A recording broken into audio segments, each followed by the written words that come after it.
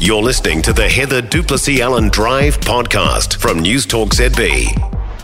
Jamie Mackay is host of The Country. Hi, Jamie. G'day, Heather. All right, so Federated Farmers put some numbers on the cost of Gabrielle. What are we looking at?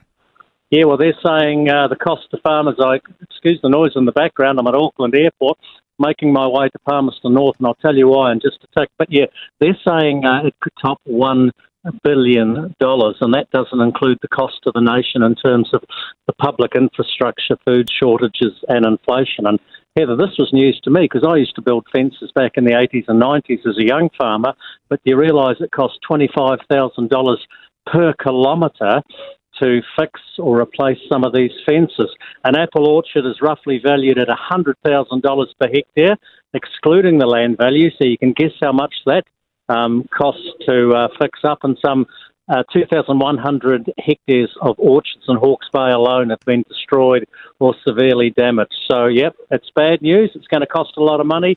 Fed farmers are saying $1 billion.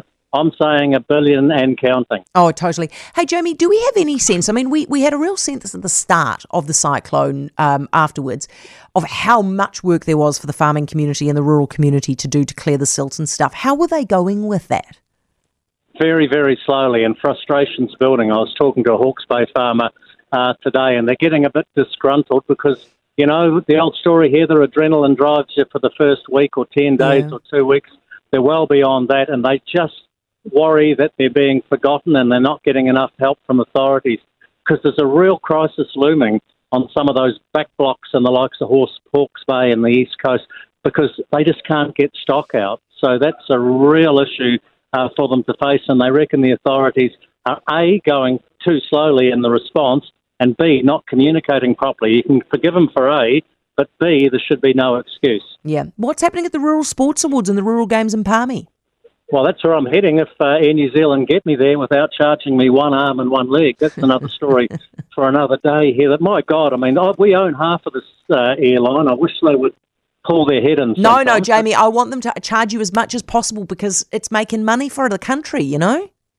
Well, the amount they're threatening to charge me to try and get home early because my co-host has got COVID on Monday is one arm and one leg. But that's another story. Look, the Norwood Rural Sports Awards are on tomorrow night. Lots of celebrities and dignities there. Ian Kirkpatrick, Holly Robinson, 2020 Olympian John Owen Bairn from our team, cricketer Adam Milne, hammer thrower, Olympic hammer thrower Juliet Ratcliffe, Jason Wynyard, 9 times world champion at Timber Sports, Olympic rower Nathan Twaddle, and I guess, can you count him as a celebrity? The Minister for National Emergency Response and Rural Communities, Kieran McAnulty.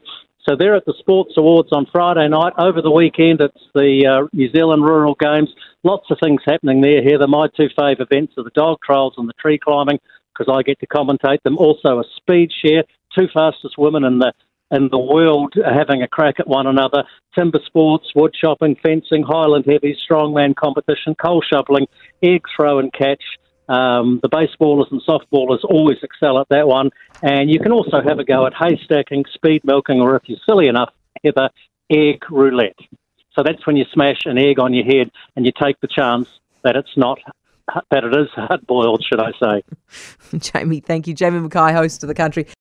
For more from Heather Duplessis Allen Drive, listen live to News Talk ZB from 4 p.m. weekdays or follow the podcast on iHeartRadio.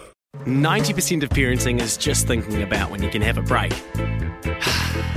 And when you do take a break, enjoy the Parenting Hangover podcast. They go together like a tutu and jandals. We've said from the get-go, we ain't parenting experts, but it's cool to hear, what is your neighbour doing? What do they say? A problem shared is a problem halved. Oh, that's good. Not that my children are problems, but I feel better talking about it. The Parenting Hangover with Clinton Jordan. New episodes every Thursday on iHeartRadio or wherever you get your podcasts.